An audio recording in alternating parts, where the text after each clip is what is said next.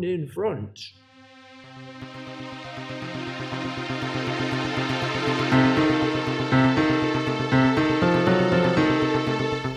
Oh, Fogies and Films!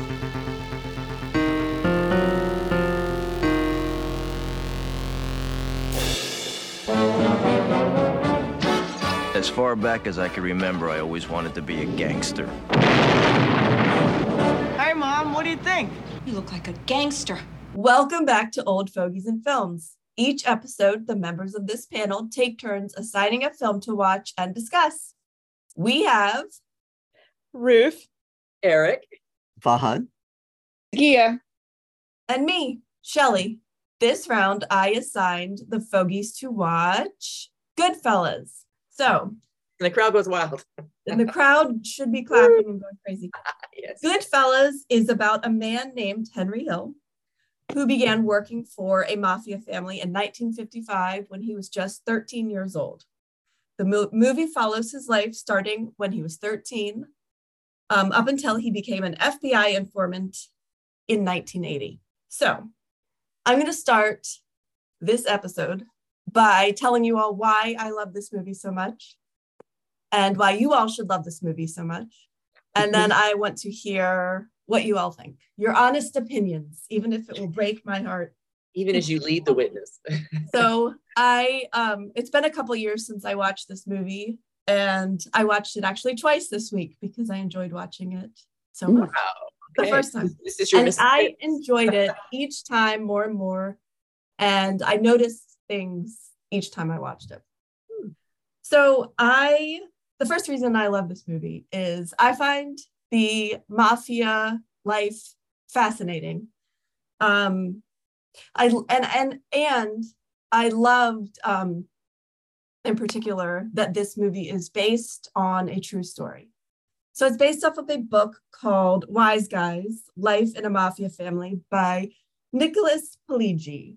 And I'm not the only one fascinated by mafia life. I know lots and lots of people are, but Scorsese is also fascinated by it. And he was filming something else. He wasn't going to make another mob movie, but he ended up reading this book on the set of another movie. And he loved it so much, he got together with the guy who wrote this book, and they wrote the screenplay for this together. And I love how it doesn't glamorize. Sometimes you get these mafia movies and they kind of glamorize the lifestyle. Well, they definitely did not in this movie. They actually, every time I watch, I think this has got to be the most stressful way to live. Because not only are you acting illegally, you are kind of beholden to another group of people who are acting illegally, and they sometimes do things that, like, it was, I just can't believe how stressful it would be. Like, especially Tommy, who is Joe Pesci, sorry, different movie. Joe Pesci's character, he was such a wild, like, card. Like, he was a hothead. Yes, he was a hothead. And he He kept behaving in a way, and they kept having to cover for him. And I just can't imagine life being so stressful. Usually when hotheads get angry, they yell. He kills. He kills. While And- yelling. Yeah. And he kills people, like he killed that maid guy. And of course, you're not supposed to do that. You're not supposed to kill anyway, but especially not supposed to kill a guy from another family. Anyway, I also love that this movie has no redeemable characters. Like there is no, like, sometimes they try to, like, humanize, the hero, but they were all just awful. They spoke in a terrible way. They treated their wives in a terrible way. And then their wives were not any better than them. So Karen was totally complicit in everything that he was doing. She knew what he was doing. Because whenever I watch these movies, I think, could I be a mafia wife? So I want to know if you all could be a mafia spouse. I was going to say, like, she wasn't even Italian, right? She was Jewish. Yeah. And she was still awful. She was the least awful maybe, but still awful. but still awful. You kind of maybe feel sorry for her for a second, but then Like, yeah, Not you anymore. Enjoying made like, your life the the way you benefits well, of it. she was like completely from the beginning. She knew what was going on. When she took the gun, she hid the gun. she even admitted it turned me on. I was like, oh, Yep. okay. And then she Well, then I enjoyed guess the you get what power you that her want. husband has and the And- money. After their awful fight where she pulls the gun on him to wake him up because she's so upset because he's cheating, she even said then, she's like, but I still was so attracted to him after he beat her up, and it's crazy. So I like all of the characters in this movie too. Let's see, I find all of the scenes are interesting. So you from the beginning of the movie, or at least I was like completely like drawn into it. Some movies that we've watched, and I ended up liking them, but I have to say, all right, just watch for 20 minutes and you'll get interested. Like, but with this one, super interested from the beginning, drew me in. And I liked their use of, I want to hear what Eric says because he doesn't like narration, but it didn't bother me in this movie. I think they used it well. Stop being psychic. Yeah. Finally, the music. I loved their use of music in the different scenes. Thought their song choices were perfect. So I'm not going to go on any longer. And I first want to hear Eric. What did you think? Okay. Since you called me out. So I probably didn't like this movie as much as Shelley would like me to, but it was good. I have issues with machismo movies. So if it's if it's about the mob or war or a Western, those movies are a little harder for me to sort of get into. But at least, a gangster movie, there's a lot of intrigue and usually very colorful characters. So that's something to latch onto. So for that reason, it's enjoyable to watch. I did find myself asking though why it has the reputation that it does. I mean, not to be rude, but I was like, it's a good movie, but I was like, but I thought, I don't know, that it would be obvious to me, like it is with certain other movies that are considered, very critically acclaimed classics, that I'd be like, okay, I absolutely understand why they consider it that way. But so I was trying to think of, maybe, what am I missing? And one thing I came up with that could be part of the reason why it's considered so highly is the naturalistic acting, which I did like. People are always, there's lots of scenes are very busy and interactive with all the characters just sort of on top of each other. And it was kind of a testament to Scorsese's ability to trust his actors and set up scenes so that the actors can feel like they live in the scene instead of feeling like they're performing in the scene, if that makes sense. So they just they're there and it's very comfortable. And let me tell you, more like real people. So a lot of the scenes like that were improvised. Like there was only one scene where I thought to myself, I feel like that was improvised. And it's the one where he finds out she flushed the cocaine and he's super upset.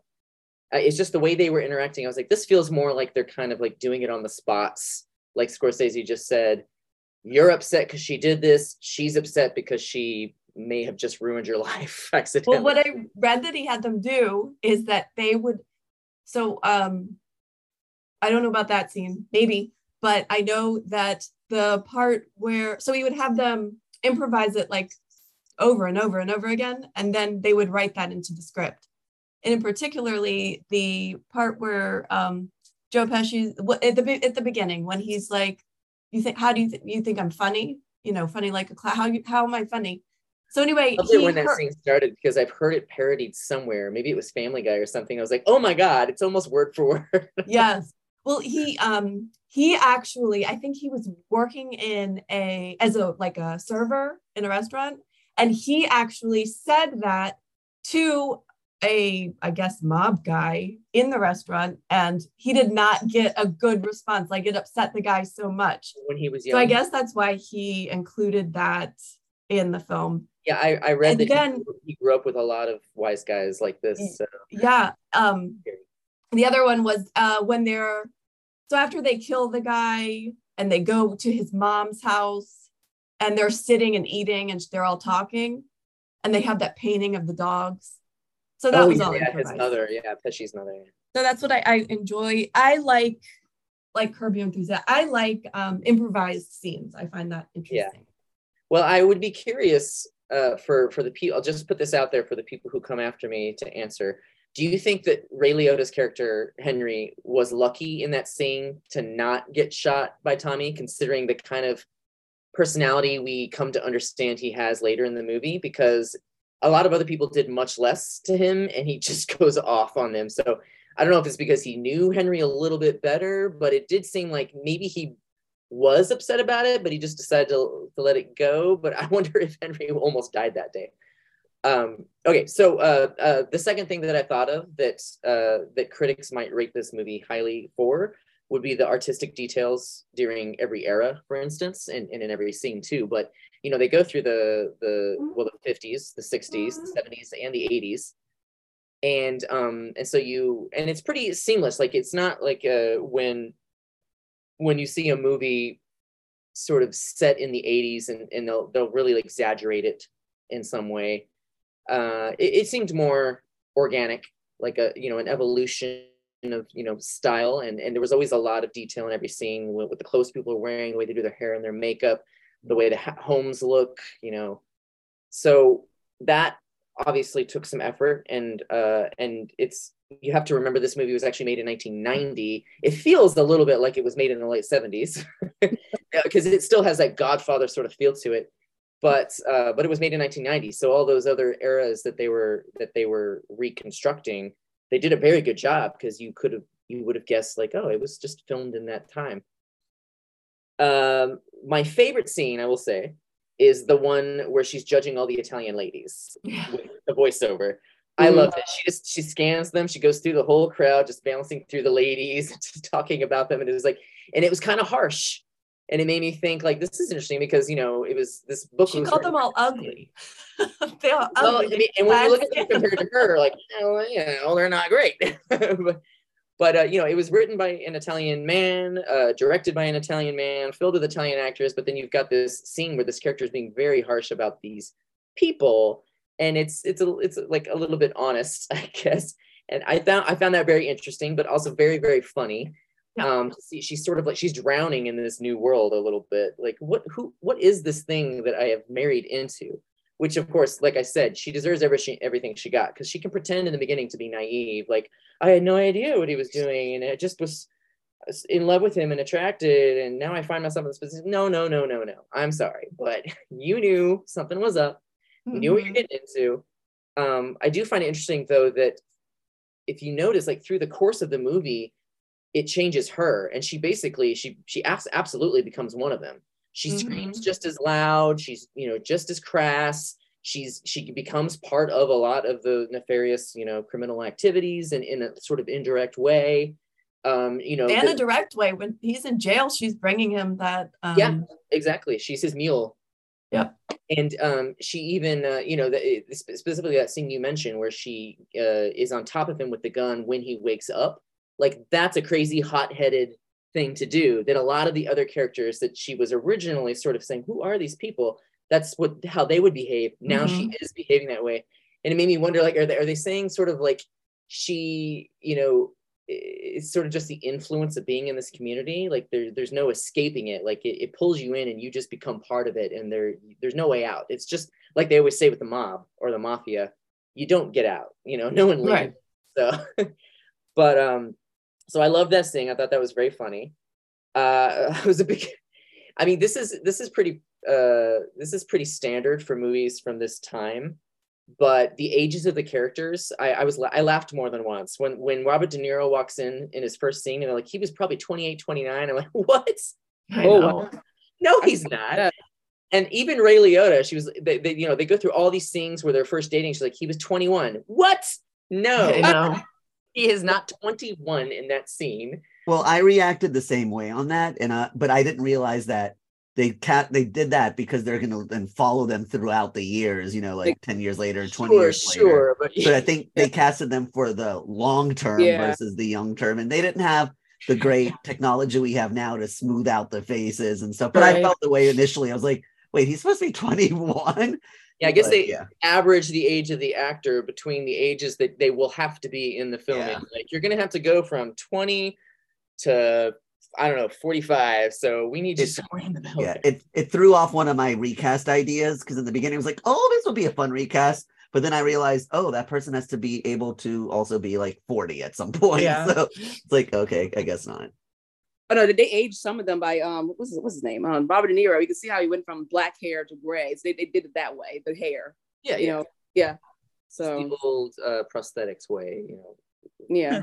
Wrinkle, or maybe it was Elmer's glue. Did you ever do that on your hands? Put Elmer's glue on your hands, and then when it dried, it made your hands look really old. I love that. Yeah. Okay, I should move more quickly through my notes here because it's taking longer than I thought it was going to. One other thing that I'm interested in, if anyone else wants to mention, is that this is our second Scorsese movie, and there was also a big N-word drop in the middle of this one. Mm-hmm. I'm curious if anyone has thoughts about that. When there were 3 drops? I think I only heard it once, but maybe I heard it like 3 times. Yeah. Oh, okay, then sure. I'm sure it was then. I probably just tuned it out after. I was surprised about how little Robert De Niro was in the movie because he's a big star at the time. So, they really made it Ray Liotta and Joe Pesci's movie. A side note, somebody reminded me of this online, and because I hadn't thought of it myself, but this is the same year that Home Alone came out. So but a comment on that. Sorry. Joe Pesci was in Home Alone and Goodfellas the same year, which are like wildly different things to do in your career. I want to say, but he's a hothead in both. Yeah, but it's a nuts. And a criminal. Yeah. It's true. He's not quite as organized in Home Alone. And he was willing to kill Kevin. Wet bandits? What are you talking about?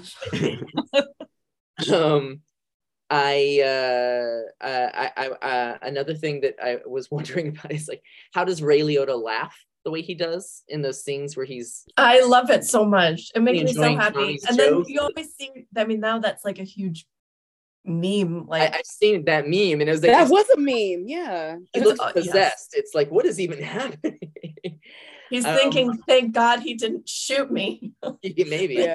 But while I'm watching the movie alone down here, I'm trying to imitate the way he's laughing because I'm trying to like, can I do that? What is this? How can anyone imitate that? I think at the end of this recording, I want to see each of you try to do the Ray Liotta laugh.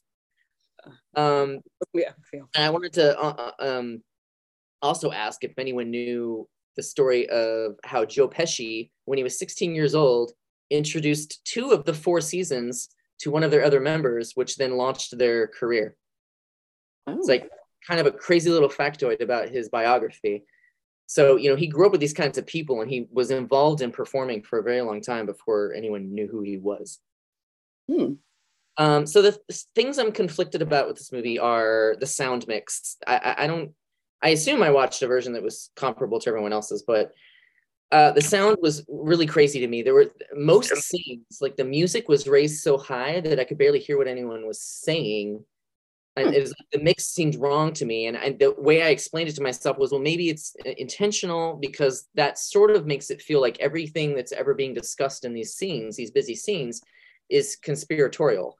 So it's, people sort of having these muffled conversations under the din of everything else going on that you're not supposed to know about, but because the camera's on them, you hear it. So you watch a remastered version? Mine was remastered. I didn't watch I don't know if I watched a remastered version. I didn't notice.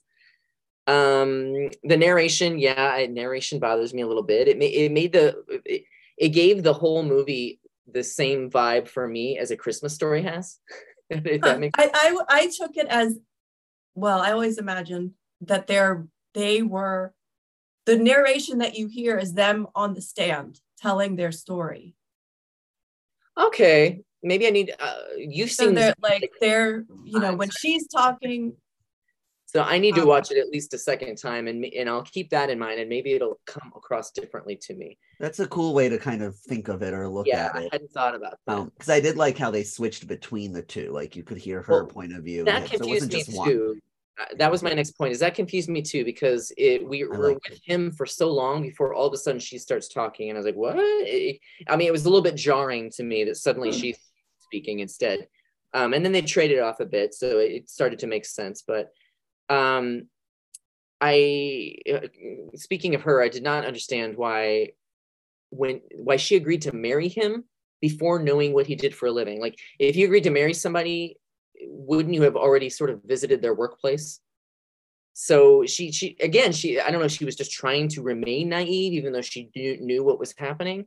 But because they made a point, like after they got married, that she's like, oh, suddenly I'm figuring out what is happening. I was like, how in the world did you agree to marry somebody without already knowing the details of what they're doing on a day-to-day basis? So I didn't have a whole lot of respect for her because he told her construction. And that's what she like rubbed his hands. She's like, you don't feel like you're doing construction. Yeah. He's like, I'm in a union job or something. He gives some excuse. The union delegate, yeah. I feel like she accept that excuse? The money, because there was that scene at the beginning when they're dating, when she meets the guy from across the street, and he tips.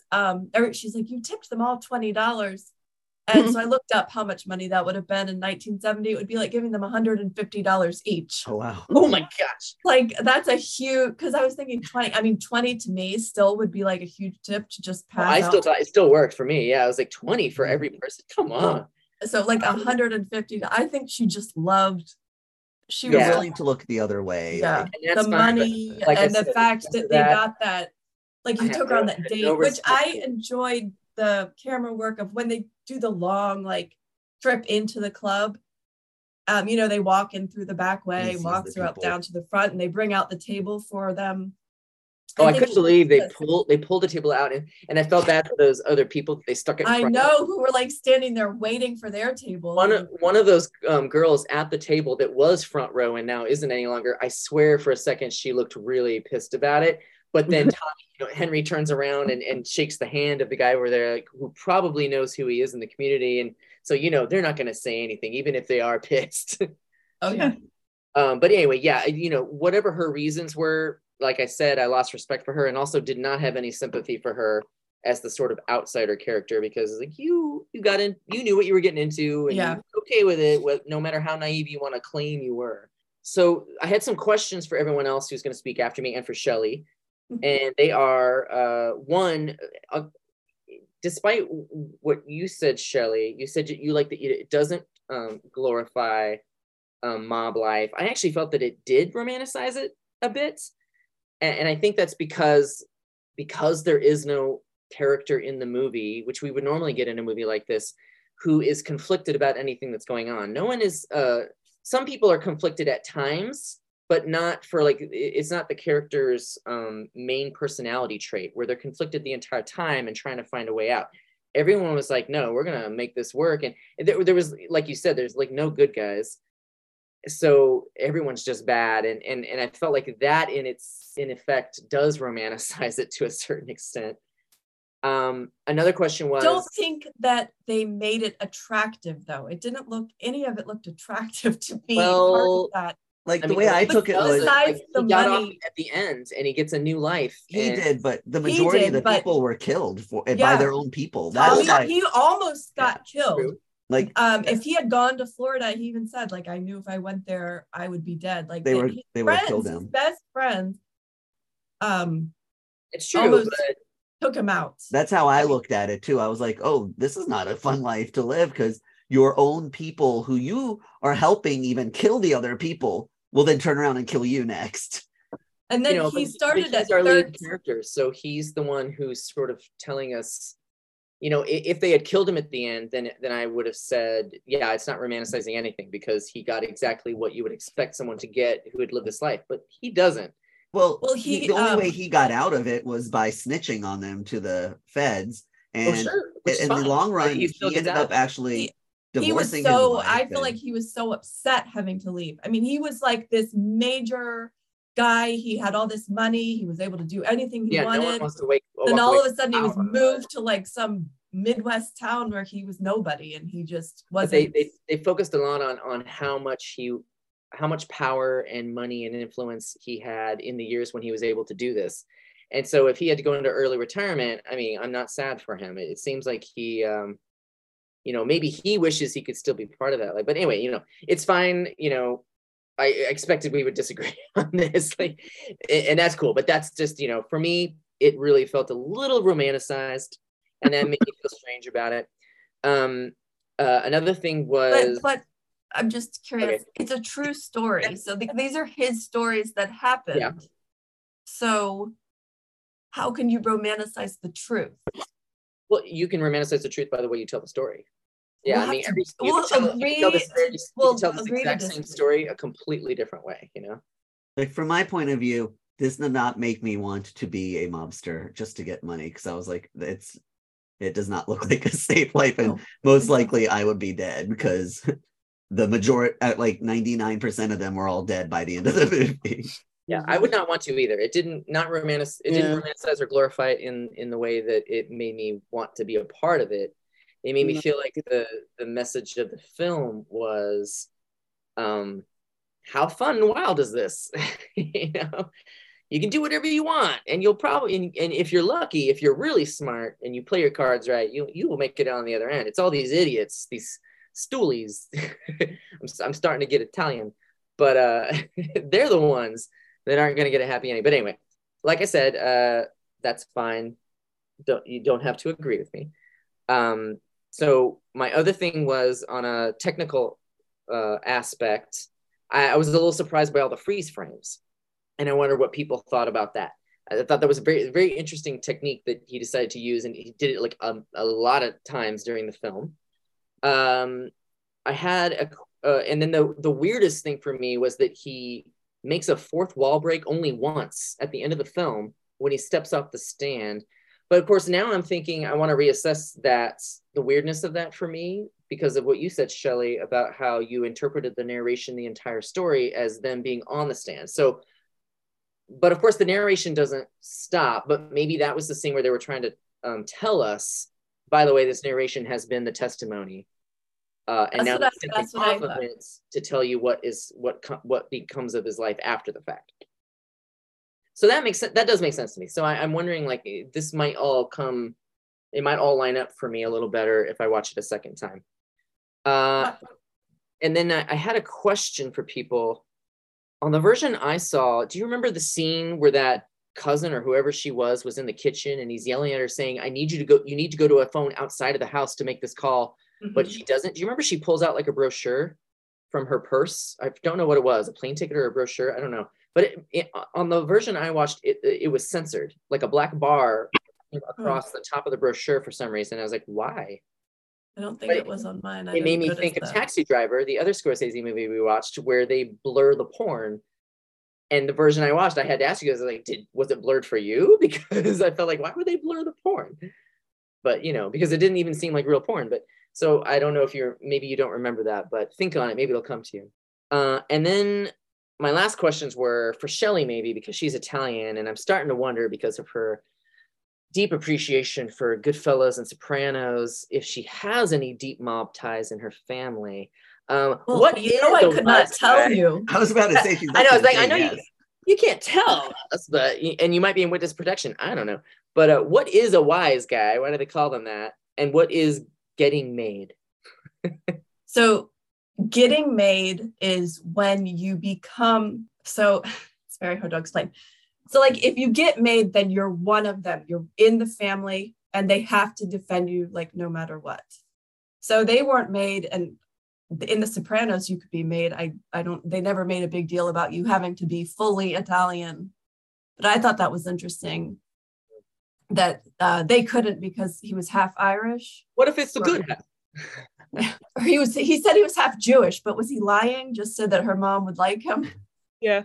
Oh yeah, she lied and said, "Oh, he's half Italian or half Jewish," and I was like, "He's like, I'm not anything Jewish, but I'll lie." He's got no problem lying. I think Tommy was fully. Well, because he was going to be made, but when he was, it was only Jimmy that really had a problem, and Henry. Like Jimmy and Henry are the ones that could never be made. So then once you're made, you're part of that family, like 100%. I think now that I remember, they did explain it pretty well in one brief scene where they talk about it's basically a club, and you can get invited into it. If you've proven yourself and you're fully Italian and meet all the criteria, you can be invited in. And they were going to invite Tommy in until they realized what he had done Yeah, to the other mob guy, the other who was family. made. And that was And why it made it a big deal that he killed him. Because you can't kill another made guy unless you have like a sit down and explain why you need them to go. And then, I mean, it's like a big deal. And a wise guy? Is it because they crack wise all the time or what? It's just the name that they used for someone Gotta come in from the somewhere. mafia. I don't know if it had like a purpose. In my college town, we had a pizza place called Wise Guys that everyone liked. That was the name of the 80s show that came on NBC. Wise Guy. See, he wanted to name this movie Wise Guys but around this time there was a couple other things that were called Wise Guys, so that's why they did it. Like that, the 1980s show I told you about.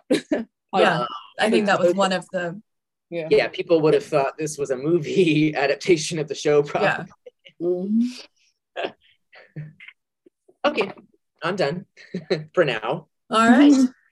So, how about you, Ruth?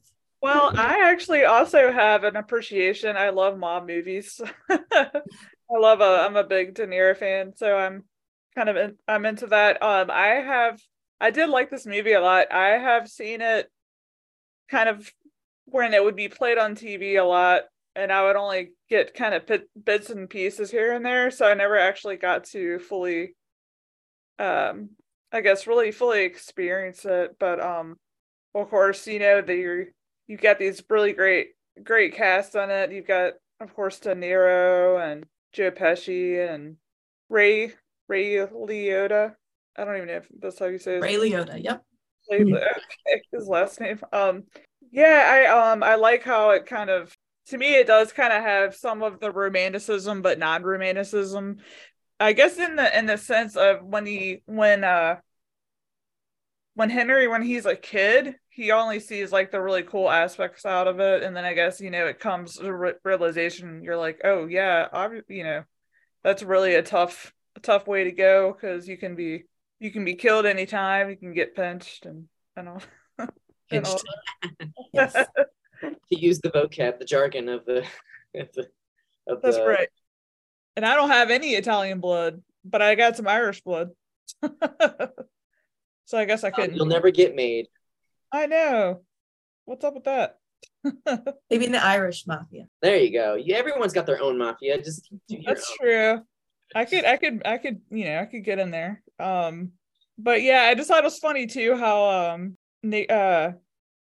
Henry, how he meets his wife. At first he meets her and he doesn't even want to be there, and then they end up, I guess, just, do y'all think he really fell in love with her, or do you think it was just... I do. I think he liked when she came and yelled at him. Yeah.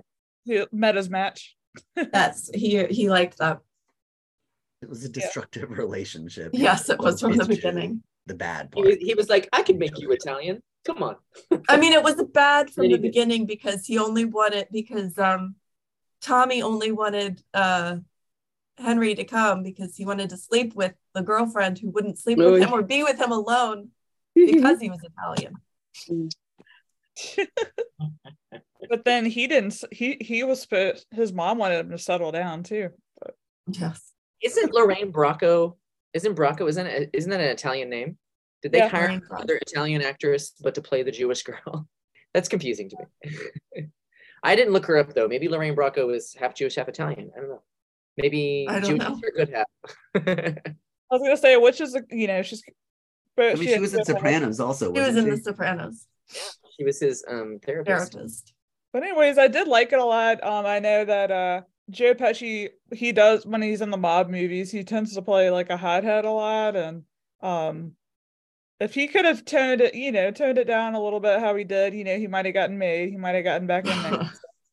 Things, I think you'd have to be a hothead to be in the mafia. You can't think about. I mean, you can't think too much about killing people. You know what though? He was a different level, and honestly, if I were the family, I would never even consider making him. I mean, he's only going to be trouble, right? He's always going to create messes you have to clean up. So why make him?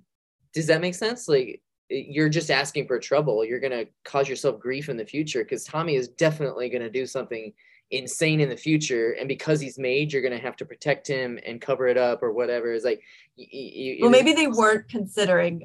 They were using that as a ruse to. I wondered about that. Yeah, I was like, just come to this place. It's fine. It's cool. We'll make you. Yeah, I think that probably was the whole time. Yes, probably a ruse. Oh, my other one, like the one thing I guess I know how sometimes we talk about like backstories about how the mob guys they that are married, and then they didn't really kind of come into play how they met their girlfriends and how serious they took them until, like, I guess. Well, Friday nights were for girlfriends and Saturdays are for wives.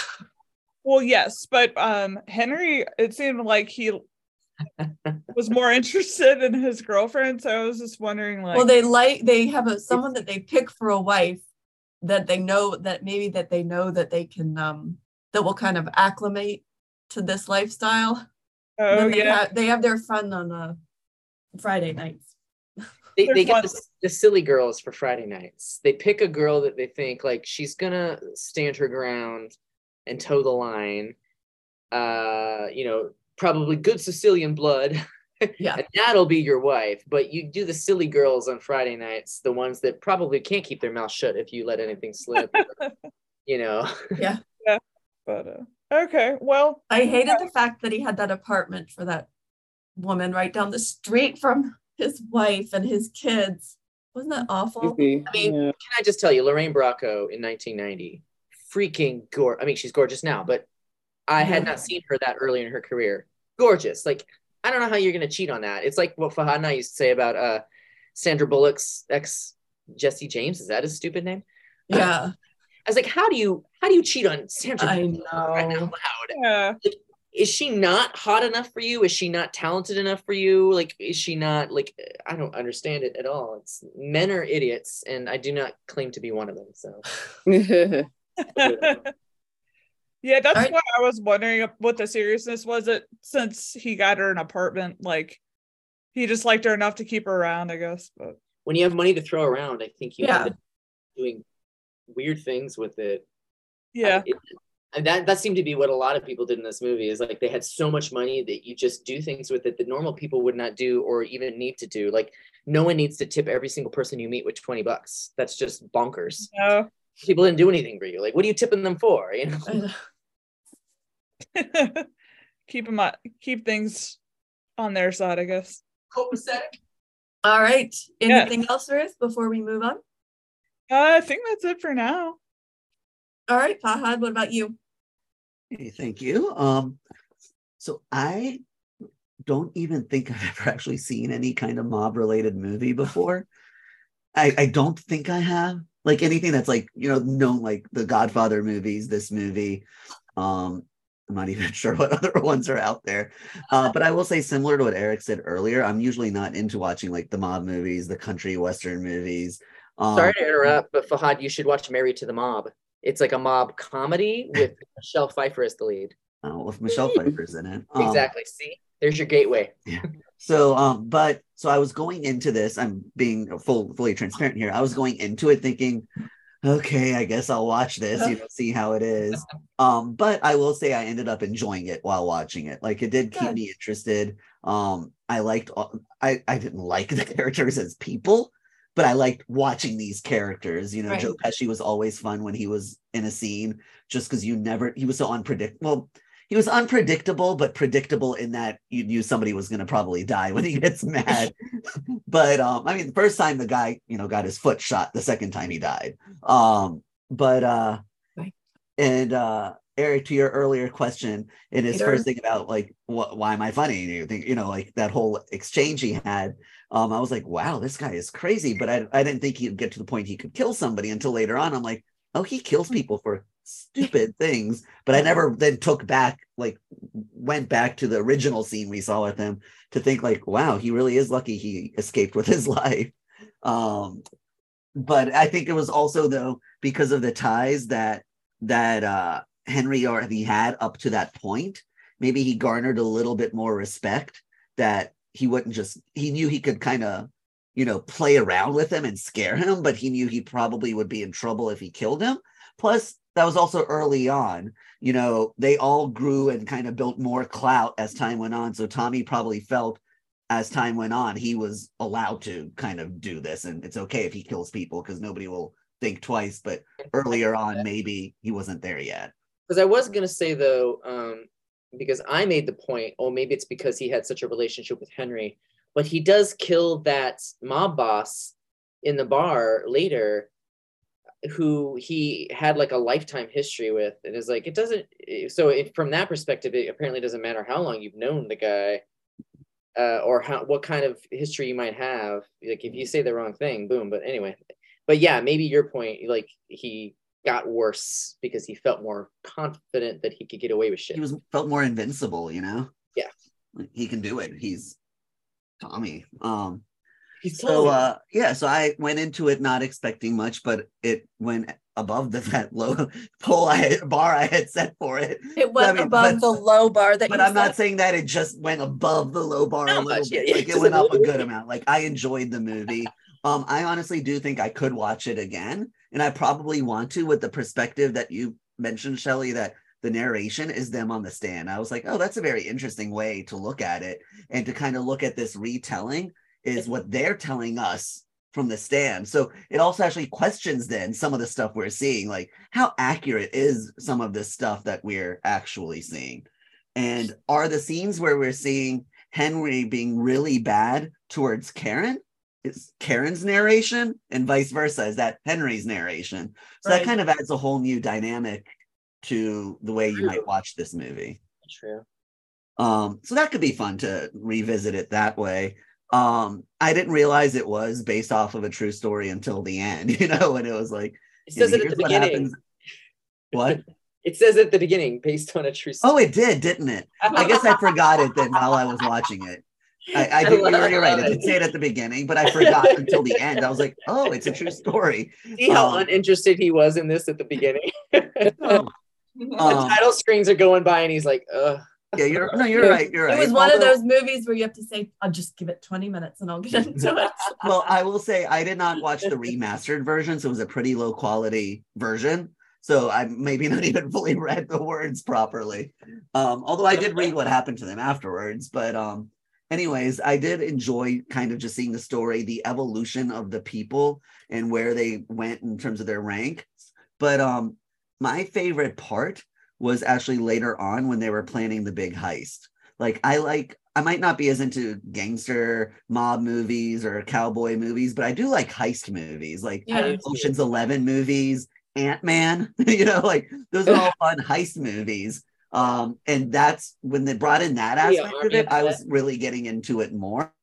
And that's where Robert De Niro's character came into play even more and became a bigger part of it. Because Eric, to your point, every time he would pop up, I'm like, oh, I forgot he was in this movie. They're really wasting a star, like usually he's at the forefront of these types of things. But then they amped him up to be kind of the leader. A little bit too. You what? They kind of wasted Paul Sorvino a little bit too, which, by the way, we also lost Paul Sorvino in 2022. I know. So I enjoyed that. And the other scene I actually really enjoyed was them in prison. Yes, me too. I was just going to bring that up. I love how they got the special food to cook. I mean, they were like really. It's like, and see. Fahad loved that steak. I saw it. It was like this thick, incredible. It was a good quality steak. But what I will say is they might, for my opinion, with Shelley's opinion, I don't feel like they necessarily romanticized in the way I felt being in the mafia, the mob, because of what your life is always in danger, even from your own people. Like, they could turn on you at any moment and you could die. But the only thing that crossed my mind when watching the movie that I felt was romanticized is the way they are when they're in prison. I'm like, wait, they're safe. They don't have to work. They're getting all this nice food and they're just hanging around, lounging around. I was like, that's actually not a bad deal. Because they paid off all the guards, right? And So, but yeah, so overall, I ended up enjoying the movie. Yeah, it was for 4 years. That's crazy. Like, you don't even except for the boss, he was only in for 1 year. Yeah. Can you imagine like never knowing when someone's going to show up at your door to do a search warrant, go through all your stuff? They don't care if they mess it up. It'd be awesome. Would make you keep a tidy house though. You're like, hey, people in suits could come by anytime. I want everything to look nice. And also, she offers them coffee. Can I make you some coffee? See, that's a good use for having a second apartment, not to store your side piece in, to store all the bad stuff. The bad stuff. Your house. It's your house. Yeah, don't keep anything in your home. Oh, I love that scene where she's like, she finds out that he momentarily stowed those guns at her parents' house. Like, why did you have to put it in my parents' house? It's like, yeah, I'd be pissed too. Like, no, even if it's in a trash can in the garage, like, you find some other place for that crap. You don't bring it into the home of the people. You know? I also found it interesting to think about, just like, this could never happen now. Like, present day. I mean, there's cameras everywhere. Oh, People yeah. have Ring doorbells. So when he went and beat up the guy with, like, pistol whipped him, he would have been caught on someone's camera. Yeah. I mean, and you can't commit any crime, and you have to remember to turn your phone off, because your phone, like, they track where your phone is going. You can't make any plans in front of you say. Yeah, you can't make plans in front of Alexa or your Google Home or anything because it's recording you. Yeah. Can you imagine you're a mob, just hey Alexa, turn on the lights. Oh, also put a hit on this guy. And Alexa's like, okay. And then she's like recorded it forever. Remind me to. Sends it on to Amazon. One other thing I was going to say is just in terms of the cast. Eric, I'm sure you loved seeing Debbie Mazar. Yes. There needed to be more Debbie Mazar. Thank you very much. She played the character who did all the cocaine, like cutting or whatever, I don't know what it's called. Oh, and she did all the cocaine. I mean, she had to be out of her mind by the amount of drugs that she was doing. She did like half the cocaine though. And even if she didn't do the cocaine, she's still breathing in all the dust as she's like cutting it up. And it's true. It's just sort of in the air. Yeah. When they go and they lick what are they tasting for? I've never tasted cocaine. Oh, you can taste it. Not to like put myself on blast, but you can tell if it's cocaine. That's how you decide. I mean, I guess like for people who don't know what it tastes like, you could also know that it doesn't taste like baby powder or powdered sugar or flour. Yeah, or talcum powder or something. You know, like baking soda. Yeah, so we know what that stuff could taste like, and if it doesn't, then maybe it's a good assumption that it's something else. And hello, the other surprise appearance of Samuel L. Jackson. Was not expecting him to see him in this movie. What movie has this guy not been in? Yeah. Oh, Samuel L. Jackson, most people don't know, has been working since the 70s. He just didn't get famous until the late 90s. That's what happened. He got famous on Pulp Fiction, basically. Yes. But he had been working steadily, you know, from way back. So it's kind of crazy that he spent all those years in obscurity.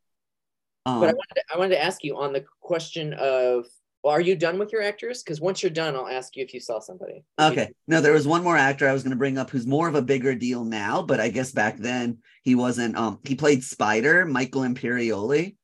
Oh, yeah. He was in The Sopranos. Yeah. Sopranos, exactly. You know what? He was so pretty in this movie. I was like, oh my God, I can't believe you just murdered that poor boy. I know. I mean, it's not like it shouldn't be less sad when you murder somebody who's not attractive, but it is.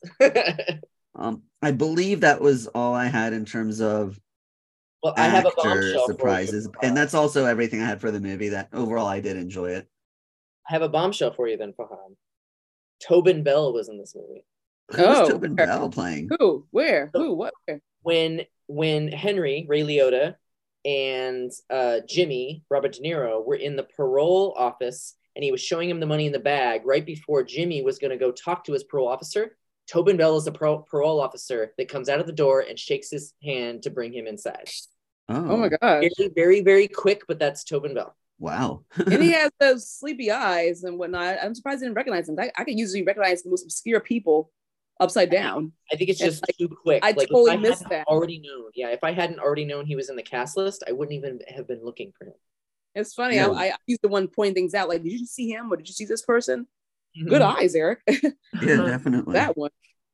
Yeah, there it is. Tobin Bell plays parole officer. There is somebody I did pick up while watching it. I forgot to mention. He played the doctor, not Doctor Who doctor, but he was the doctor. And he was in, I guess, Eric, you would know him. He was in Veep for quite a good amount of episodes. He was one of her like opponents when she ran for president. But yeah, it's interesting to see all the different people that were in this. But Samuel L. Jackson was the biggest surprise to me. Yeah, that was weird. And plus because everyone else is Italian or whatever, and suddenly you got this one black guy. And gets murdered horribly. I was gonna say, I did not like his murder scene. I was like, that's not fair. That's not cool. Mm-mm. But I mean, They they had did have a decent reason for doing it, I guess. The fact that he was being sloppy, and they of course they told us the entire movie up until then the family does not accept any kind of sloppy behavior when it comes to their dealings. So it was like, nope, guys got to go. So I get it, but you know, he didn't get much. He barely did. He barely had a line. I don't remember him talking, did he? He did, yes. Oh, He okay. they said like, I thought maybe you were in here with one of your bitches, and he was like, I was. Where is she? Mhm. She must have disappeared in the night. All right, Takia.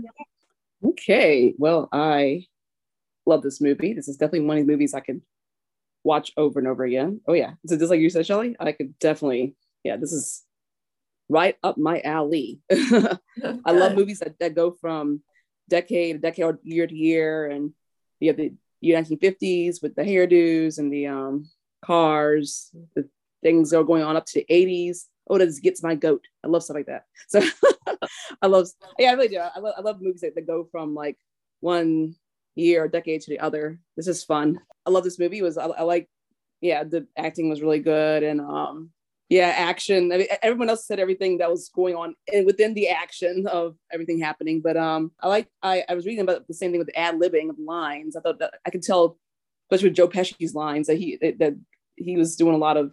He does this kind of thing where he'll do this blah blah blah blah blah mf'er blah blah blah blah. What the f did this blah blah blah. So it felt like he was kind of. I could feel some kind of ad-libbing. There's such a feeling I could get, like he's doing this great, cool job of ad-libbing. He did the same kind of like fast talking like words, if I'm describing it in the most simplest way. But and Home Alone. Yeah, so he was, you know, you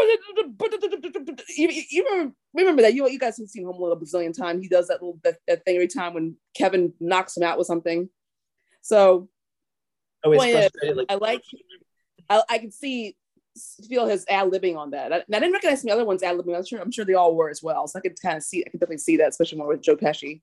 Yeah, everyone kind of nailed it with their, you know, all the mob life and all. I definitely was thinking to myself, I never want to be a mob wife either. No, I don't care. You know, you're going to be dead. Someone's going to kill you if you don't, or kill you, your children. Someone's going to hold you for a debt or something. They don't have to like you. Or to get back to your husband who's in the mob or something, they're going to kill you and your children or something. So it doesn't, like you said, it doesn't appeal to me at all. It doesn't make me want to be, watch this movie. I definitely would not want to. Not worth it.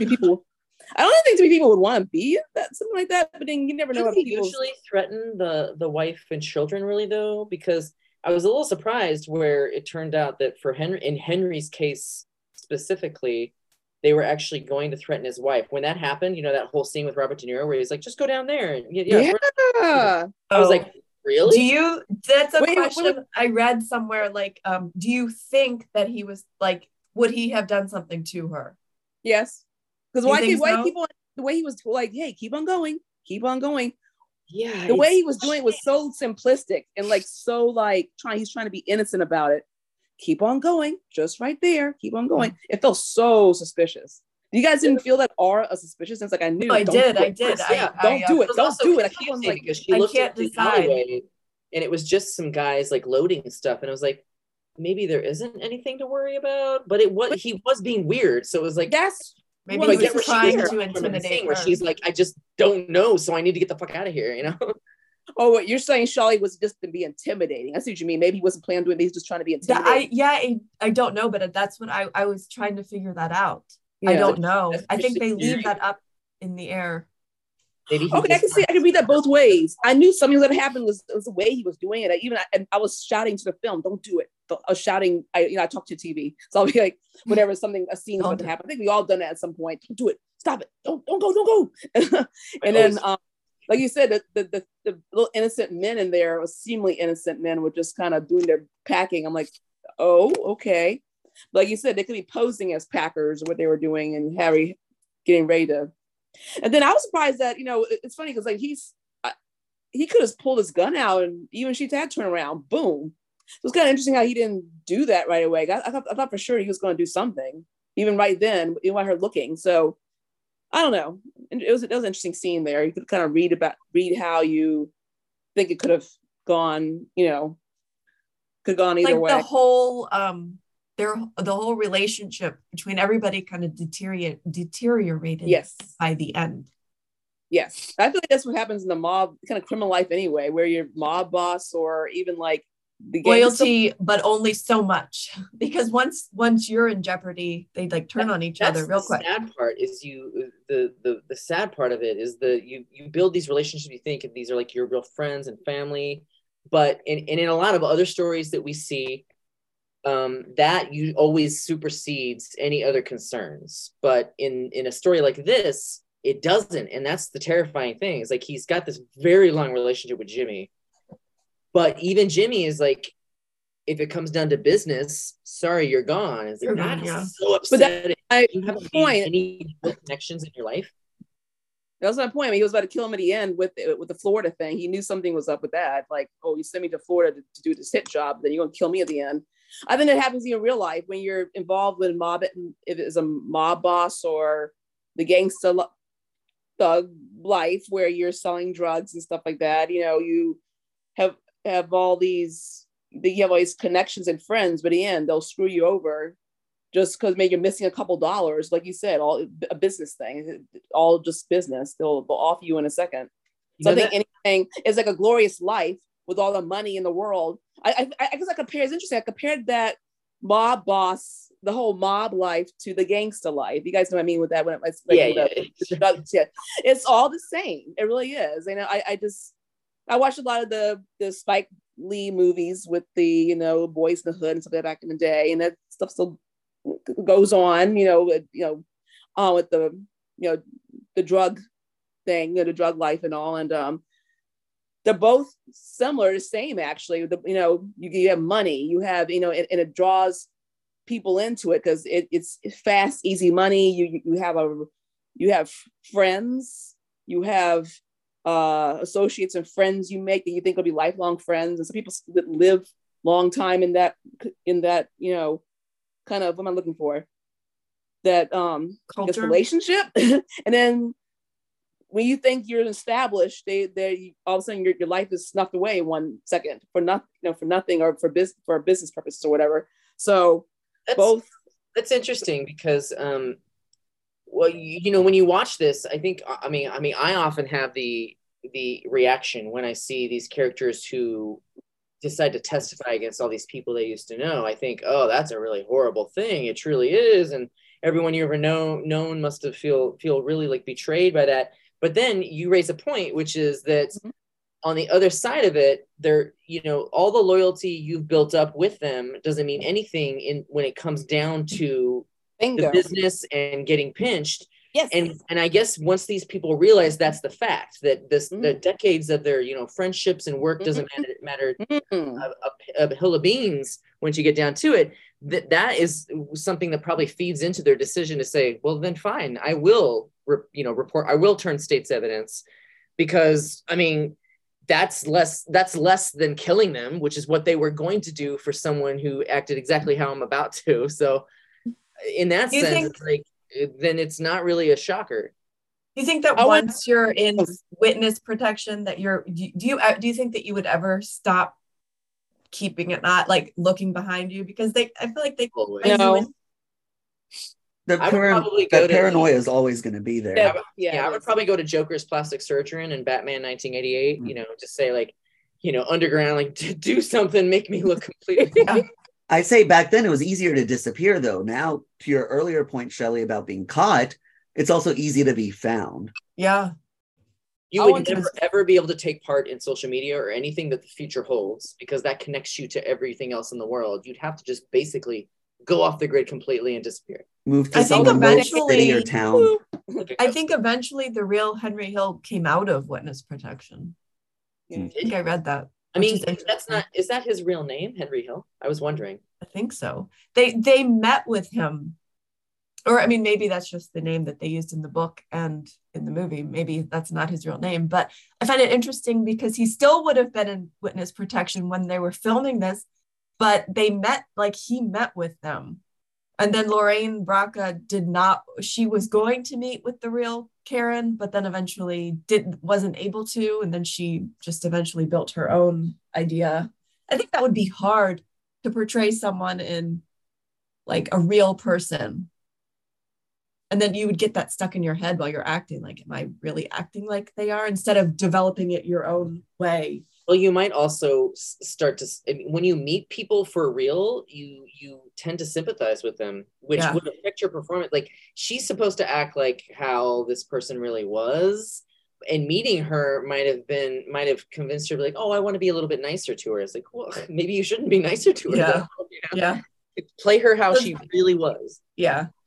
Which also at 13, oh my gosh, I have a 13-year-old, and I can imagine if he came home and was like, he's working across the street with the guys at, what did they call it, at the cafe? I mean, and everyone knew who they were. And then maybe not. He just dropped out of school. What was he, in 7th grade? Never went back. You know, that happens even. Didn't know, because happens.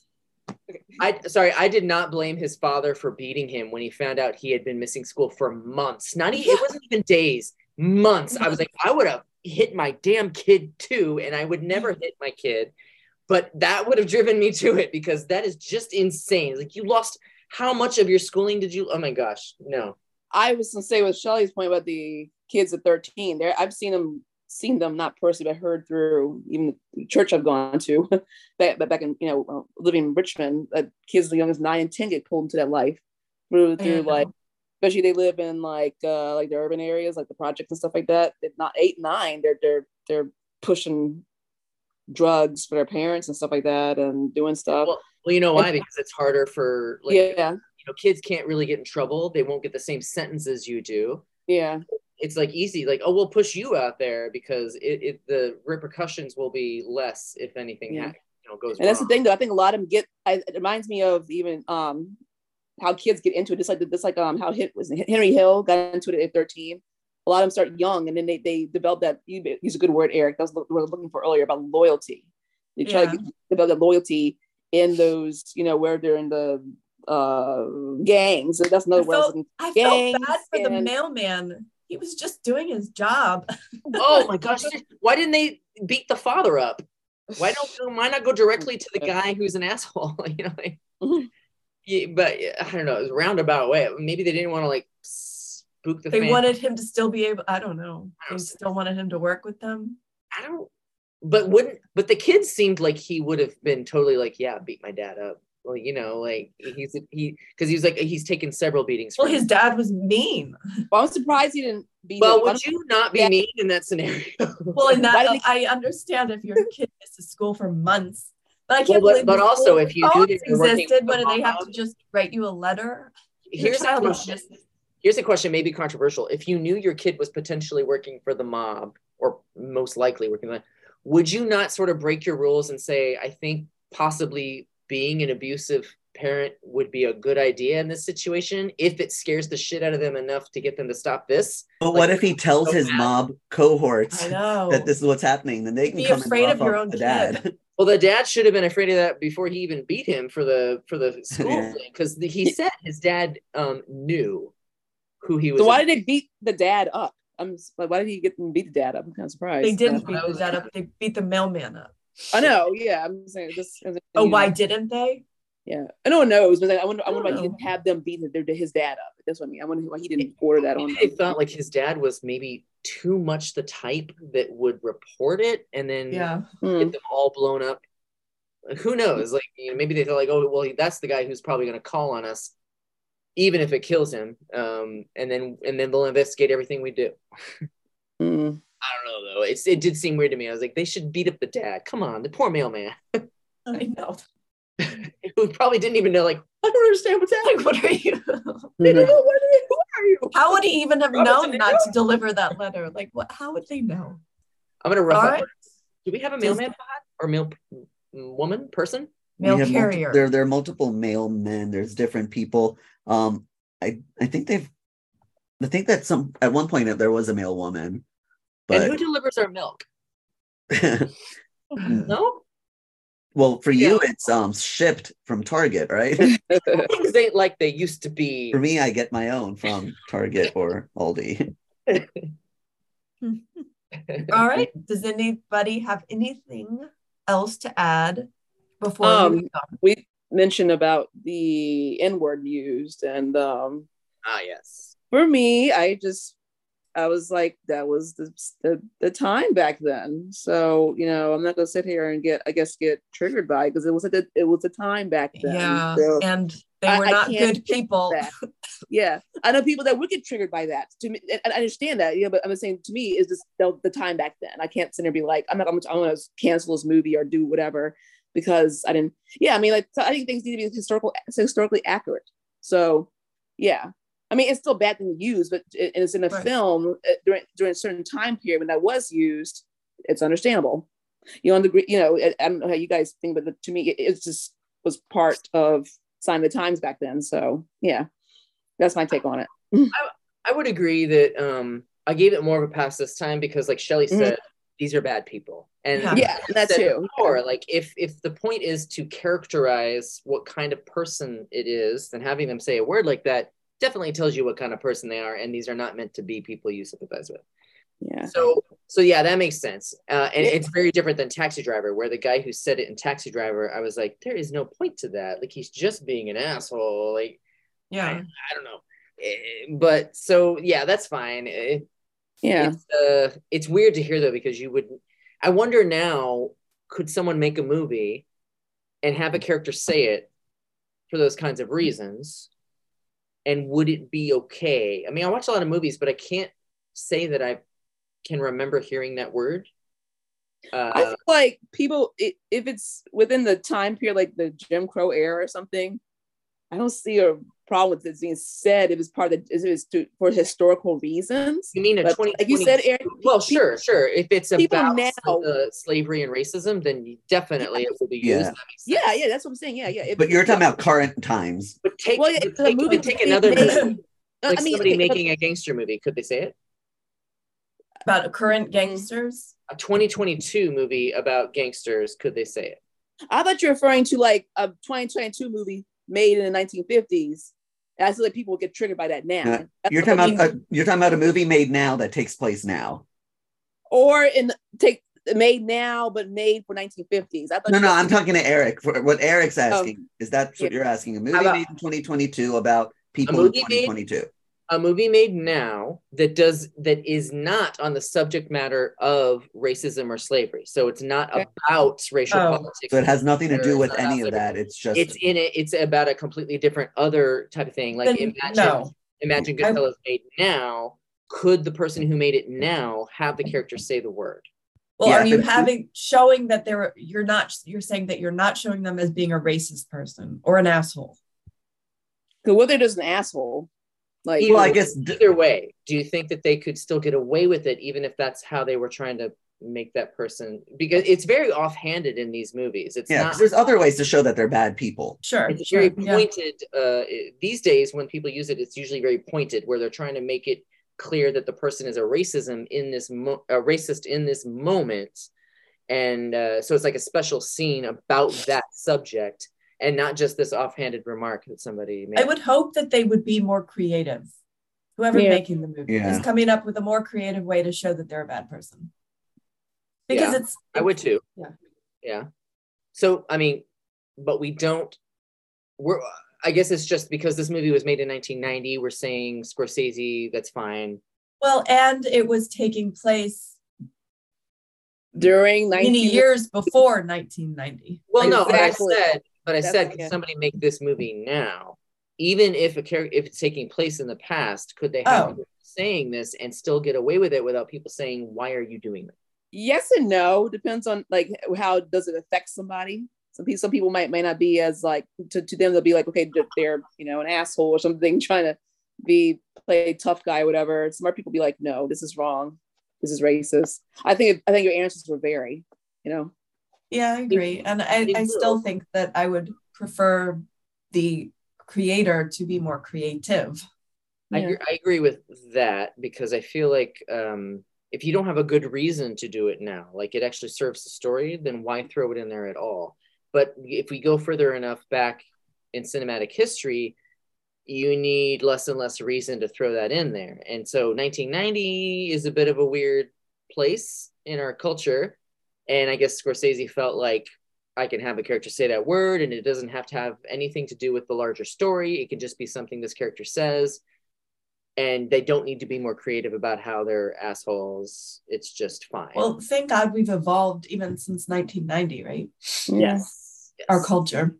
I still feel like if maybe it was like a Black writer, a Black director writing the movie now about, I still feel like some people would be okay with it because it's a Black actor. Well, if they did it, they would writer. only put it. If they did it though, they would only be putting it in the scene because it had a purpose, right? It wouldn't just be an offhanded remark. That would be a purpose, yeah. They needed the characters to say it to prove some kind of point. Whereas in a lot of these cases, it doesn't really prove a point. You know, we already know. I forget who said the word. I didn't write it down in my notes in Goodfellas, but I whoever it was, I doubt we needed any more reason to think they were a terrible person. You know? Yeah. We already knew. This didn't help. Yeah. Anyway, so okay, cool. Somebody else asked Eric about you had another question about something. That you want to also let's discuss. What was the other thing you said? I think you guys all touched a little bit on the questions I put out in the beginning. I did have one final question that's a fun question. Okay. All right. So they go through this entire scene where he introduces a lot of random characters that aren't even part of the movie by giving their nicknames in the community. And so I wondered if we were mob people, what would our nicknames be? Oh, cute. Can that be a homework assignment to think through and then come back in our next episode? And No, you need to do it off the top of your head and be as offensive as possible. No. I can't. No. Like Ruth Coke bottles. Oh. Stop them glasses. Oh. I don't know. I liked the guy, what was his name? Like Mickey 2 times because he said things 2 times. How annoying would that be? I want to get some cigarettes. Yeah. You gotta go to the bathroom. See him again. He didn't show up again. No, none of those people did. I also liked the scene at their wedding when he's when she's being introduced to everybody, and she's like, and their name was either Peter or Paul. All the Peters and their Pauls. child was Marie, and No, not the child. All their girlfriends were named Marie. Yeah. Yeah. That reminded me of My Big Fat Greek Wedding, where they're introducing him to the family. It's like, and this is Nick. This is my other cousin Nick. My cousin Nikki. My other cousin Nikki. My cousin Nick. Yeah. This is Nicholas. Getting back to the women, what was he putting on the blue? What was the blue stuff they put on their face? Was that some kind of face mask? 1950s face mask? Or something? I was confused by that too for a minute. I don't know. Like she painted her face like a clown? I thought a child was painting her face and she was letting the child do it because, you know, that's what parents let children do. And then I realized a grown woman is painting on her face, so it must be some kind of mask. And I was like, what? It was a hostess party, and it reminded me of all the like MLM parties I get invited to. You go MLM? to the you know, those pyramid scheme stuff. I know, like Amway. Arbonne. Oh, Like, okay. Sorry. Amway? Yeah, I got you. Amway, yeah. I never heard of MLM, so that's new. When you said MLM, though, the first thing that comes to mind is either M4M or MAL, which are both big gay organizations. Oh, what does it Well, stand the for? gay- Mass level marketing or something? Multi-level marketing. Multi something. Oh, multi-level. Okay, yeah. Which literally brings to mind a pyramid. Yeah. Well, they're putting it in the name. They're not even trying to hide it. No. Come on. I want to switch a topic to the prison scene with all the wives and the kids were there. Yeah. So was that a thing in 1950s where everyone was in a big room and That was in the 1980s. 1980s? So wait, 70s woman, probably. wait, there's a woman going down her husband, giving him pleasure while he's in prison. Yeah. Another one changed the baby right next to what's going on here. Everyone was just kind of open to do whatever you wanted and needed to do. Do you remember the 80s? They were crazy. I do, but I don't Seriously, understand. they were crazy. Well, I mean, So, Takia, when you went to prison in the 80s to visit random people, like, Okay, Isn't wait, anyone that in kind of prison? debauchery? So I don't know. no, it's like what it was that open. You could just like, okay, I need pleasure now. Go. Yeah, I don't know how. I believe accurate it. that I might actually have do been. believe it. I really But do. who knows? Because It just shows that maybe the But the security was guards lighter, there. that, you could just get away with stuff easily. We could get away with a lot of things then. I think, the world changed after, basically, I want to go to like 9/11. Basically, the world just sort of turned on a dime and said, Yeah. everything has to be different from now on. And up until that point, to varying degrees, things were crazy. Do you remember that Midnight Run airport scene at the end? Everyone's like smoking and they're just like smuggling anything they can think of into the airport. And we're like, what is this world? Oh, yeah. Like anarchy. It's like, this is not the world we live in now, but that's the 80s for you. So That is crazy. It was just so open. I just that's why I like with timepieces. And then now I think, like, I know it sounds stupid saying this now, but like you're just behind a glass. You can't touch your husband or spouse in a jail, right? You have to be. Or is it like when you I think it might depend on like the security level of the prison or the jail. What I would say, like, he may not have been in maximum security because he wasn't accused of murder, right?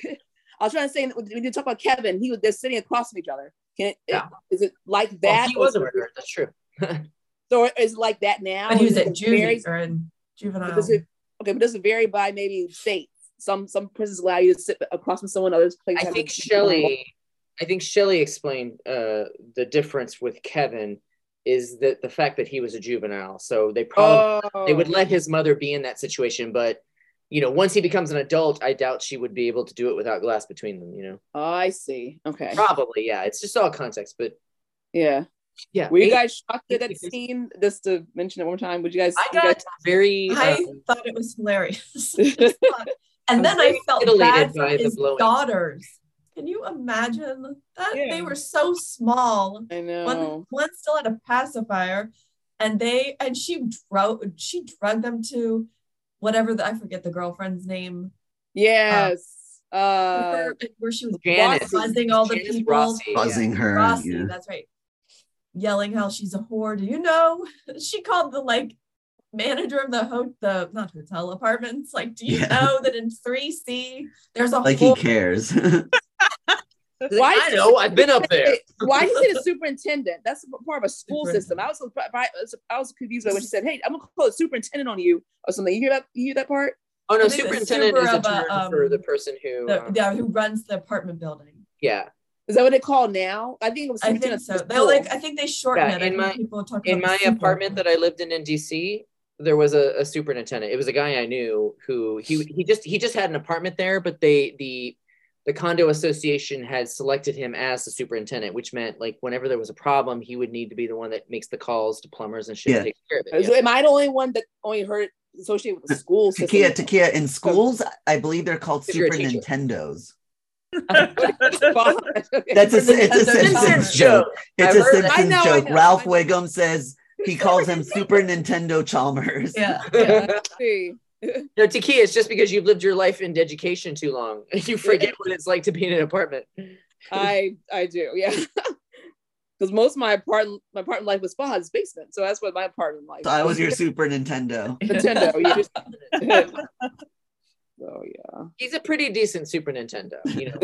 Yes. Whenever I have problems, he's automatically like. I would hope by now I'm a Nintendo 64 or a GameCube.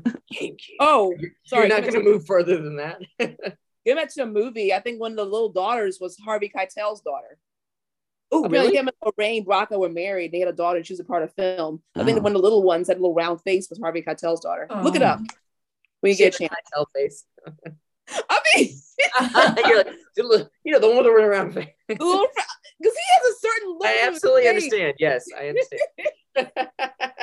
So I think it was one of the little bits. Little girls. Wait, Lorraine Bracco and Harvey Keitel were married? They were, I think, as I was reading. I read a lot of background trivia too. Ooh, that's interesting because Harvey Keitel was in Taxi Driver. Oh, that's right. Yeah, I noticed, between this movie and Taxi Driver that Scorsese, I feel like I noticed that he included actors that, Robert De Niro, of course, bring him back, Yes. Yeah. So it's. Well, he does that in a lot of his movies, right? Well, how many Italian actors are there? 10? No. Takia, you're right. Stella Keitel. Oh, yeah. Which one? The oldest daughter? The older daughter. I knew it. Yeah, Is she like 35 now or something? probably. She Oh, was no, born no. in 1985. No, now she's still younger Okay. than us. Yeah. Yeah. She's younger than us and she was in Goodfellas. You know, Oh. come on. Why haven't Okay. I accomplished anything in life? I have a comment about the evolution of Lorraine Bracco's character's looks. I didn't find her attractive at all when he first met her. She looked just like Marge Simpson with black hair. She was weird looking. I pictured I pictured like something a little more. This is at first when we first met her. I pictured someone like more, more beautiful and alluring. Like I don't know, like I don't know. Who's beautiful? No, I don't know. Comes to my mind. You know what? I don't think they put any It was makeup a on pretty her. actress now. I don't okay, think they you put get any what I'm saying. makeup on her. She was like blah. I'm sorry. But I'm yeah, also very remember, blunt. like the standards of beauty in the 50s is very different than now Yeah, as well. the hair especially, and fashion. I know, but then as the time periods went on and they changed her look, she was beautiful by They the got 80s. money. Well, Yeah. so maybe, but that's what I'm saying. Maybe, like you're saying, you did it on purpose to look so she looked like she was mob beautiful until as she got into the family and she had money, she made herself look prettier or something like that. That's what are you saying? I think it was prettier. I think it was what I was saying earlier about how she judged all those women when she first met them. But slowly over time, she basically became one of them. Yeah. So I don't know if Without you even noticed that. realizing If you guys it. think she Now was she pretty from is the one of beginning. I know it sounds petty, but I just thought as she her hair got longer and things changed, she got more prettier. So anyway. I do think they made her look plain on purpose in the beginning. Yeah. She was also young. Like, they tried to probably make her look Younger, Yeah. True, yeah. Girlish, like Girlish. Why did they not move out of her parents' house sooner? I don't get that. But they didn't have big houses and opulent things in general. Like they didn't have huge mansions and huge. They all lived very simple. Until the end, when they she got that second house that was with the leopard print on the wall. Wait a minute. Do we see from the outside? I'm not remembering the house how it looked from the outside. I don't think they showed the new one from the outside. Oh, okay. But I also think, Takian, a lot of times especially in the life of crime, you can't necessarily outwardly show off all the riches because that will get people to ask questions. Well, I agree with you, Fahad. That's what I was about to add that on before you said that. I think that they were hiding themselves, hiding their wealth. They had to make it less obvious they have all this money. But I feel like now people don't do that. They have money from whether or not it's illegal money or whatever. They flaunt it with houses and cars and all kind of things. I think it depends on if you can launder it. Where he was pissed about them doing that. Yeah. Look, these idiots. Like, we told them all you have to do is not spend money for. And the guy bought his wife a fur coat. I remember that. A car, yeah. I would have just killed those people on the spot. I was like, are you this stupid? I know. Sorry, you bought a fur coat? Dead. You're obviously you're not built for this world. You got to go. Since in this world, killing people is like whatever. But then you think, what's the point of having all this money if I don't get to spend it? You just wait and you spend it later. It's people like burning a hole in their pockets. This is not these people, but all of humanity cannot wait for something. Like there's no patience. You need it now. Yeah. And that's where a lot of the trouble comes. Money can be the root of evil, or a root of all problems sometimes. Yeah. Yeah. It can. But really, human beings are the root of all problems. Well, I agree with that too. If they could control themselves, there wouldn't be any problems, right? I think people are more impulsive these days. So, yeah. No, not these days. They've always been this way. They just they have new methods now to be impulsive with. I was going to make that point earlier, is the fact that you can't get away with a lot of this shit now because of the connections that are made. Like you will get caught out just because if something came out and you were caught like 40 years ago, not a lot of people will know the story. If you're caught now, everyone will know. Everyone knows the story. Oh my God. That organized crime exists now. That's a good question. I wonder. To this level, probably not. Yeah, to this level, probably not. Unless they've gotten smarter, which yeah. but I keep trying to figure out they've kept up with how. the technology, then they could have come up with a lot. Although, like the real like heist work and true criminal work now is probably with people who are like genius level hackers, people who really Or know, like, who's that guy that like, just got arrested who tricked a lot of people out of their money, right? I don't know. Oh, that guy, the dude. What's his the name? The clown The hair. dude. He was just that's a Samuel different movie. Oh, He was just Freed. arrested in the Bahamas. Samuel You know who I'm Bateman talking Freed. about. Samuel Bateman Freed. That's Yeah. his name. Yeah. I was saying the guy with 3 names. Yeah. Oh, is it the crypto guy? I know that's how he got a lot of money by yeah. saying. It's the crypto guy. Okay, because Freed was, I know, part of the name. I didn't necessarily remember. Goldman Sachs or something like but it was that. a 3-part name with Freed in it. That's what I remember. Right. So I think it's the same guy. He was a crypto guy. He was on the cover of Forbes or something, wasn't he? Yeah. Oh. Because Yes, he I became a think billionaire from crypto, but then recently This all of this tanked and he has nothing. Oh. Yeah, well, he stole all those people's money. Ugh. What happened? Yeah.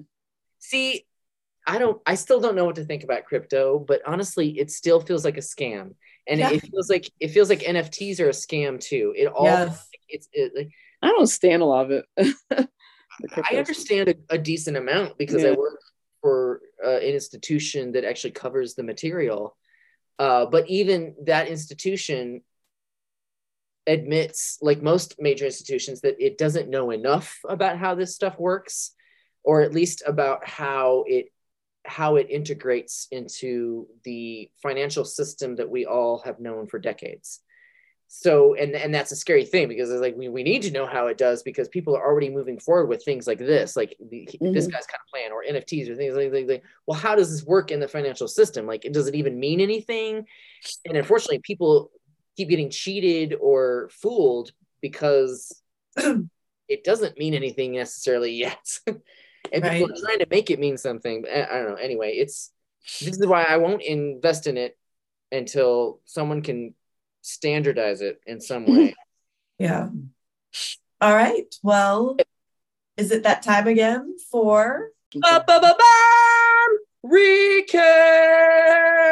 we close each episode with the recast game, where we each play a casting director and choose a different actor from any era, living or dead, to portray a character in the film instead. First up is Fad. Thank you, Shelley. So I'm going to recast the character of Bruce. He's the guy who lived across the street from Karen that they first meet at was it like a pool club place or whatever? He was walking and Karen looks at him. He's like, "How do you know that guy?" And then later on, Henry goes and beats him up because Karen came to him saying that he was attacking her, basically. But anyways, I'm recasting him with David Schwimmer. See that? That's a good one. He had a David Schwimmerness to him. So I thought, David Schwimmer was young at that time. It could have been a fun little role for him to start off with. So that's my recast. Ooh, I want to see 1990 David Schwimmer. I have a crush on David Schwimmer. I know everyone is like, "Oh, he's the worst of the friends." He is the worst. He is the worst. He is not. He is my top. And I'm his bottom. So go ahead. Okay. I'm more of a Chandler girl. Yeah, I'm a Ross and Chandler. I would say that. Younger guys, when they're younger. I love that no one went for the obvious choice, Joey, the hot dome guy. What I said Ross and Joey. I'm like, oh, wait a minute. You Joey said and Ross Chandler? and Chandler. Chandler and Joey. Yeah. Oh, okay. Between those two. All right, Ruth, let's hear what you have to say, or who you would recast. Well, I wanted to recast Ray's wife, Karen Hill, for Marissa Tomei. Oh. I like to see how that would kind of be, how she could kind of spice it up a little bit. I think she All right. would have been much better. I honestly do. Yeah. And I love it because she got her Oscar for starring across from Joe Pesci in My Cousin. Yeah. Oh yeah. And I'll watch her do anything. She's incredible. Uh-huh. She is. She's gorgeous. All right, Takia. Okay, so I had 2 recasts. One recast was already in the film. I said to recast Tommy with Samuel Jackson, who was in the film. I'll tell you why. Because I've seen Samuel Jackson act Psycho. Where was it? Quite a few films. He was crazy. Nothing comes to mind. I've seen them all. So he's very versatile, and I can see him playing a black version of Tommy with those. He does this like deranged crazy guy thing, like what you talking to me? Like, and he's he's I can't maybe it was Pulp Fiction and like a couple other movies, but yeah, he does this. He'll get like zoinked out, like come over here, you mess with me, I'll kill you, yo. Like, so I can see him doing it, being that role of Tommy. Okay, and then I also recast Karen as Courtney Cox. I would cast Karen with Courtney Cox because I saw Courtney Cox the entire time that she was in the movie. I know seems random, but I literally saw her face every time. Take away her olive skin, I can see it. Yes. So Takia, in my version and your version combined, it stars Courtney Cox and David Schwimmer. David Schwimmer. Oh, okay. You gotta see a little bit.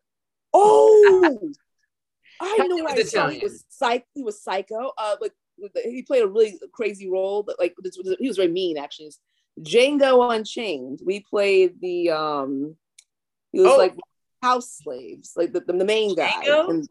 And Django Unchained. I swear to God, you just said Jane Doe. Jane Doe. No, he wasn't. I was like, what is Jane Doe Unchained? I have no idea. That's one of the roles he did. He did really well too, where he was just kind of a mean, deceptive guy, and he kind of, that is, yeah. So anyway, that's why I knew I would just base him on some of his. That was one of the movie roles I remember he was in. That yeah. So those are my recasts: Courtney Cox and Samuel Jackson. Yeah. All right, Eric. Okay, perfect, because I can segue from the fact that Takia did something. Is it Jennifer Aniston who?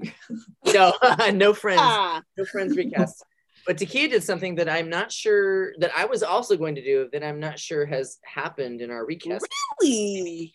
Maybe Fahad remembers because his memory is so good about these things. But Takia chose somebody who was in this movie to play another character.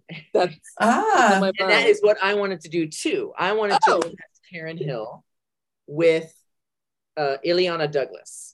That was somebody nobody mentioned, but she's one of my favorite actresses because of specifically she's in a movie called Grace of My Heart, which is one of my favorite movies. And she was the woman who was actually putting the makeup on Karen during that scene where she's judging all the Italian women. The one, she's got very big eyes, but she's very pretty. She's a great actress. She has a great personality. And I wanted her to play Karen because I thought like this would I would feel more for her if it was her. She does vulnerability really well, but also the like assertiveness that comes with this stereotypical sort of Italian woman character. She can play that, but she has that vulnerability in her face where, if she's scared, like things are gonna go south, like you feel it. So I think it would have worked better for me that way. Okay. Yeah, I used to get her and Elizabeth. Is it Pena? Oh, confused. Really? I used to get them confused because I always thought that it was batteries not included. Yeah, batteries not included, exactly. But they kind of had a similar look to them. So I'd always. I kind of think she looks like Maya Rudolph a little bit. A little bit, yes. I can see that. They do, yes. I also saw Juliette Lewis, her face a little bit in Janice. Did you guys see? Yeah, I thought that too. I saw that. I was the only one. I thought that too. I'm like, is that her? I didn't notice Janice because my eyes are for my wife. So, so who is Shelley?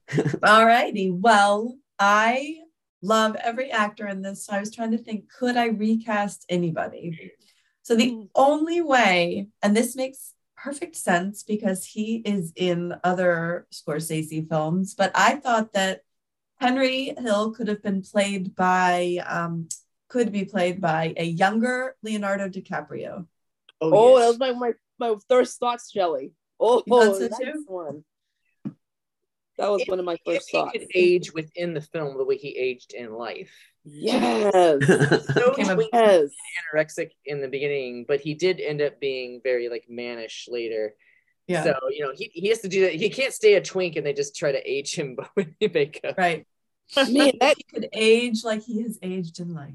By the That way, baby- on the subject, Ray Liotta, oh my gosh. I know. beautiful. I'm in Yes. love. I am too. Very handsome. Yes.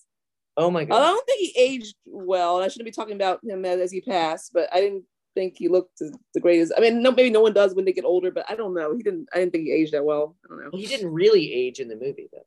No, not in the movie, but like Okay. now, present. No, it's true. Like once he lost, I don't know, like It was he like, got a little whoa. weight, it's not as great, but he still always had those eyes. Yes. Which are Those beautiful piercing. eyes. Yes. Oh, sorry. Yes. Yes. Oh, Tequila's hot and bothered. he was a fine looking actor back in the day. Flames on the side of my face. Did anyone else think that he was just that helicopter wasn't really there at first? I thought he was just really coked out, like he was just Oh. hallucinating it. I wish they had just cut to the helicopter once to show a guy going, and I'm Johnny B in the weathercopter for WTLA 5. Oh yeah. There's a lot of traffic down there. That would have been All right. I believe it's time for us to rate. So open up the chat, enter your number, and then put your thumb up. And Fahad, I'm going to pass the torch back to you to do the countdown, because I believe Ruth took that away from you last week. I know. I wasn't even thinking. It's all good. turn her into the police. We'll all turn on her and on the stand. Everyone should get a chance at the countdown sometime. So I'll count down from 3 to 0, and on the row of 0, hit enter. 3, 2, 1, 0. Bow, bow. Eric, twice in a row. All right. Oh, we're on our streak again. I love it. Okay, Shelly. Okay. So Takia, 5. Shelly, 5. Fahad, 3.75. Eric, 3.75.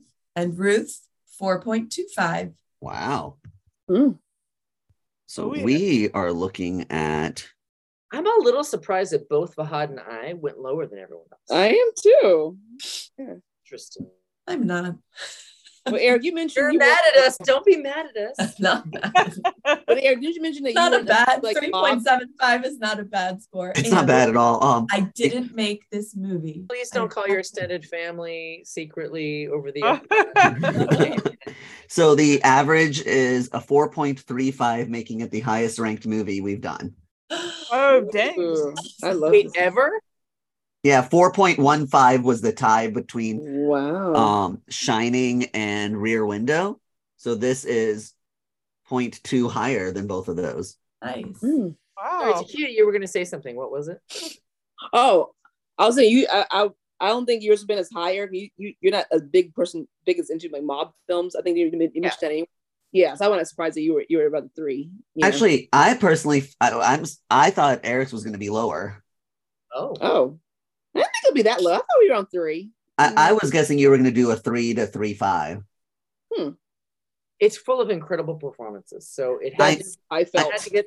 It had I to get knew a- Shelley was going to do a 5. It makes sense because it's one of your favorite movies and it fits the idea of a 5. Takia, Yeah. when you were going on about how much you love the movie, I was like, yep, that's another 5 for Takia. Yeah, I love that. Was right down my alley. I love. Yeah. We, Huh. we agreed to quarters, and this is the first movie where I was like, I really wish we agreed to 12.5s because like I would have given it a 3.65, I guess is what it would be. But I was That's like, very I'm gonna specific. round up to Yeah. I don't think I've ever thought about a 0.65. Uh-uh. Yeah, I have not either, but this was the time where I was like, it's really not quite 3.5, but it is also not, yeah. Okay. Alrighty, well, I'm gonna hand it over to Takia so that we can find out what we're watching for next time. Okay. Or am I don't know. So I feel like one of you might have mentioned this, and you might have already seen this or not. But it's just one person, then okay. But this movie is kind of on the kind of the Die Hard level, and I thought it'd be kind of fun to see. Is it Die Hard 2? No. Kidding. I'm not that. Oh, it's above the law. I'm not that simple in terms of like I'm gonna do like I wouldn't do the sequels. No, the first one was good. No, yeah, this was actually one of my favorite movies as of 2 years ago. Well, because I didn't see it until then. This is when we were living in Reston and whatnot, and yeah, has a Die Hard element. Is kind of an action film. I think we hadn't done a Die Hard type action film in a while, and this is one of my favorite movies. I thought I would see how you guys liked it, and I don't know if it'll be a deep discussion. It may or may not. We'll see. Yeah, it involves a takeover, and that's all I'm gonna say. So, the movie is called Toy Soldiers. Oh, I was bracing myself to see who has seen that, because sometimes you guys will all be like, "Oh, I've all seen that." Like, oh, come on. No, Fahad. I saw it when it came out like a long time ago. I don't remember much of it. I remember one scene specifically. Okay. But otherwise, I don't think I remember much about it. If I have seen it, then I do not remember. Okay, cool. It would have been a very long time ago. So I'm actually I'm excited to see it again because it comes up a lot in the film discussions I have, or because there are actors in it that they're still working today, and yes, so including a 100 pounds lighter Sean Astin, and let's not say. I'm not making fun of his weight. It's just like it's crazy how different he looks versus back then. I don't know. He was still a baby. Yeah. Will that's Ryan Gosling, right? Ryan, no, it looks like him. I think it's Will Wheaton. I'm teasing, but yeah. So that's Sean Astin, Will Wheaton. Some people I don't know. I think Andrew Devoth I've heard of. I forget.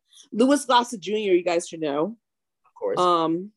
Yeah, and another kind of 1990s film. I love the 90s, of course. I think we all do. This is from 1991, and I hope everyone enjoys a good old action-packed movie. And I know I was riveted when I was watching it. Like I was, shouting at the TV, "Oh, stop! Don't do that! Whoa, whoa!" Had me on the edge. I love movies that keep me on the edge. So I always felt like this movie was if somebody like if Dead Poet Society had just continued after the credits, but they had been invaded by mercenaries, and then this happened. Yes, I declare this episode of Old Fogies and Films concluded. Thanks for joining us. You can find us on Facebook and find our list on Letterboxd. Don't forget to leave a comment or review. Everybody say, forget about it.